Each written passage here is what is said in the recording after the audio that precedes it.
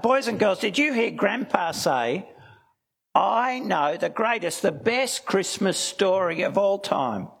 I can tell you what really happened. The story of Christmas, the story in the Bible that you've told us this morning, actually is the best story, but only because it did really happen. Because it's not a made-up story, but a true story. Now, we all know made-up stories, don't we? We've met them throughout our lives. The Cat in the Hat, Frozen, The Lord of the Rings, Spider-Man, all made-up stories. And they can be fun and might be helpful to us if they help us understand and encourage things that really matter, like kindness or truthfulness or courage, or that actions have consequences. But they're only helpful to us as long as we know they're made-up stories. I mean, when we start to think made-up stories are real, that's when the trouble starts. I mean, if we started to expect cats to talk, that could be weird, couldn't it? You know, Mum, why haven't you fed the cat yet? I'm waiting for him to say please. That'd be weird. And it'd be bad if we stayed awake at night because we were afraid that the orcs were going to come and get us. Right? You know, made-up stories are only okay as long as we know they're made up. But the Bible tells us that the Christmas story is not a made-up story. It tells us it's reporting something that happened. That's what Luke says right at the beginning of his gospel, the gospel that's got the story of Jesus' birth in the stable and the angels speaking to the shepherds at its beginning. Many people, he said, have tried to write about the things that have taken place amongst us. A report of these things were handed down to us. There were people who saw these things for themselves from the beginning, and they saw them and then passed them on to us. With this in mind, says Luke, I myself have carefully looked into everything from the beginning, so I've decided to write down an orderly report of exactly what happened. And I'm doing this for you, his friend Theophilus, because he says, I want you to know that the things you've been taught are true. Hear that? Luke says that he's telling us what the eyewitnesses have told him, and he's carefully looked into what they've said, and he's done this so that we will all know that the things that have been spoken about, the things that have been taught, are true. And do you know what that means, boys and girls?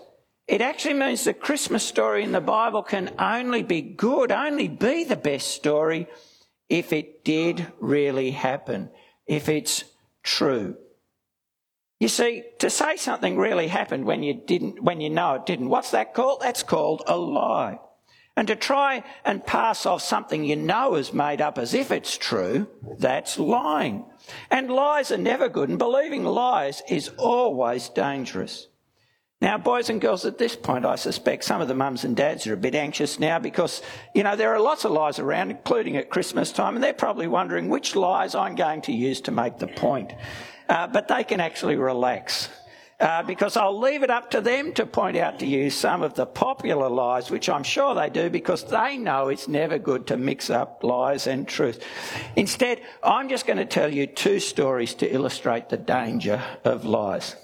Let's say someone came along and said to me, Neil, I have special knowledge given to me. Oh, I don't know, by some hermit in the Himalayas or native Indians in the Amazon or some visitor from outer space. And with this special knowledge, I've developed a strength potion, something that will make you as strong as Superman. And I'll give it to you if you give me $1,000. Now, boys and girls, what would happen if I believed that? Well, I'd be $1,000 poorer to start with. But that wouldn't be the worst of it. What if I believed that I become strong as Superman by drinking that potion? Well, at best I might just break my back trying to lift heavy objects, but at worst I might think I could stop speeding trains, and what had happened then? Splat. Believing lies is dangerous. Now that was a big lie, hopefully easy to spot, but here's another lie that comes dressed up a little better. Have you ever seen an ad like that? That's the 2021 Coke ad. You know, it says, drink this and your drab world will just change. You'll get rhythm and you'll get friends. Now, what happens if you believe that you could get that excitement, that rhythm, just by buying a drink or sometimes a chocolate bar? What would happen? Well, you believe that, boys and girls, and you might start to badger your parents in the supermarket. You'd waste your money. You might even get bad teeth. You might grow up thinking, and this would harm you, that you can cheer yourself up, solve your problems by spending money or eating sweets. Lies are always bad, even when they come nicely wrapped. And believing lies is always dangerous and disappointing, because I've tried that and my world didn't change and I didn't get rhythm. You probably knew that already, actually. We need truth to live safely. And the story of Christmas, of Jesus' birth in the Bible, is true. Now, how can I be sure of that? Because let's face it, it's got lots of unusual things in it, hasn't it? Angels, and they did look unusual. Prophecy, the virgin birth, right? Unusual things. But that's because this is a story about God, not just a story about a baby and his parents. We shouldn't be surprised if God does things differently to us, things we can't do, because God's not just a bigger, smarter version of you and I. He's different, almighty, without any limits to his power or wisdom. He's not limited to what we think he can do. He can do everything he says he'll do. He says nothing is impossible for him. So the presence of angels doesn't mean the story's made up. It just means it's God's story. And boys and girls, we know how this story goes on, because this Christmas story is part of a bigger story, the beginning of the story that makes sense when you know the rest of the story. You see, Jesus didn't grow up to be an ordinary person, did he? Oh, he was a true human, but he was exceptional.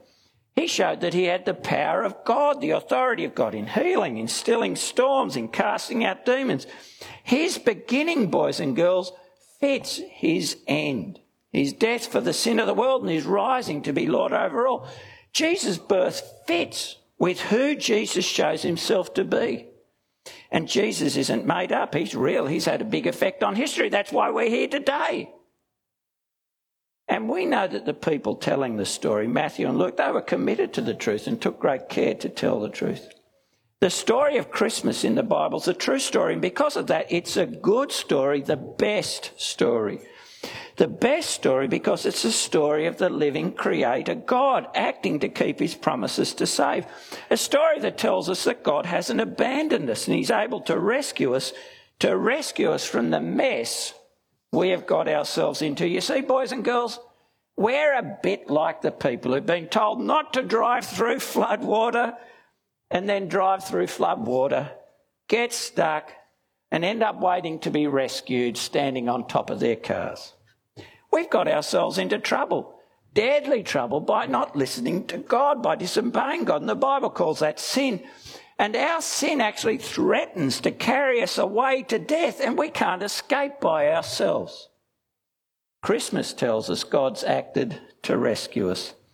And the way he's chosen to rescue us is by sending his son Jesus to become one of us, sharing our life from the beginning. It's a bit like getting into the river with us to pluck us to safety. The rest of Jesus' story will tell us how he will rescue us, that having shared our birth, he then dies our death, dying in our place to bring us forgiveness and life. But with Jesus' birth, we know the rescue has started and that he's come to save us from our sins. You know, it's because it is true that the story you've told us today is a good story. And you know what, boys and girls? Because it's true and good, it's a beautiful story.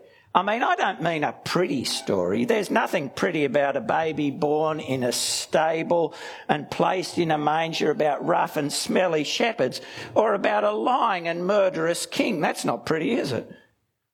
But it is beautiful because it's a story that can stir us in our souls over and over again.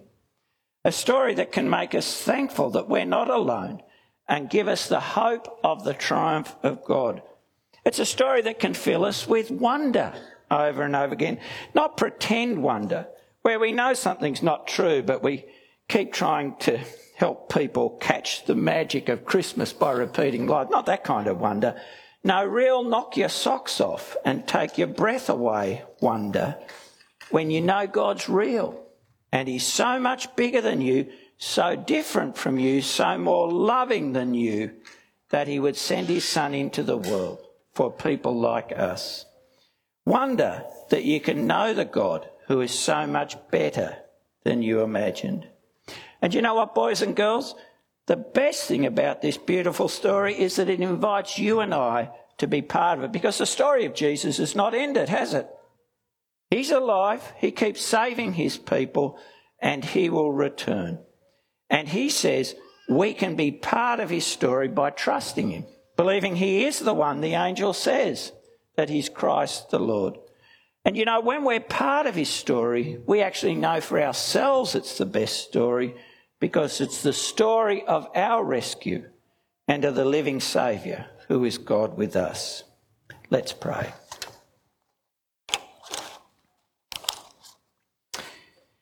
Thank you, gracious God, for this true, good and beautiful story of the birth of our Saviour.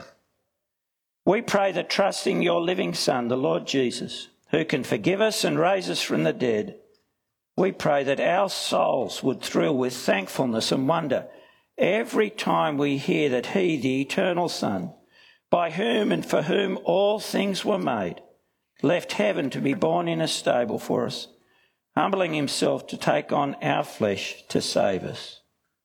And we pray that trusting him, we would also embrace that same humility and live lives of obedient love that can look to the interests of others and not just our own, and so be a source of joy and blessing to others. We ask this in Jesus' name. Amen.